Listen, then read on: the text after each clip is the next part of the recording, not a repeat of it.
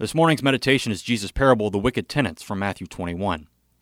There was a master of a house who planted a vineyard and put a fence around it and dug a winepress in it and built a tower and leased it to tenants and went into another country. When the season for fruit drew near, he sent his servants to the tenants to get his fruit. And the tenants took his servants and beat one, killed another, and stoned another. Again he sent other servants, more than the first, and they did the same to them. Finally he sent his son to them, saying, "They will respect my son." But when the tenants saw the son, they said to themselves, "This is the heir. Come, let us kill him and have his inheritance."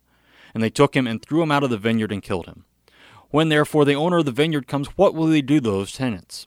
They said to him, "He will put those wretches to a miserable end and let out the vineyard to other tenants who will give him the fruits in their seasons."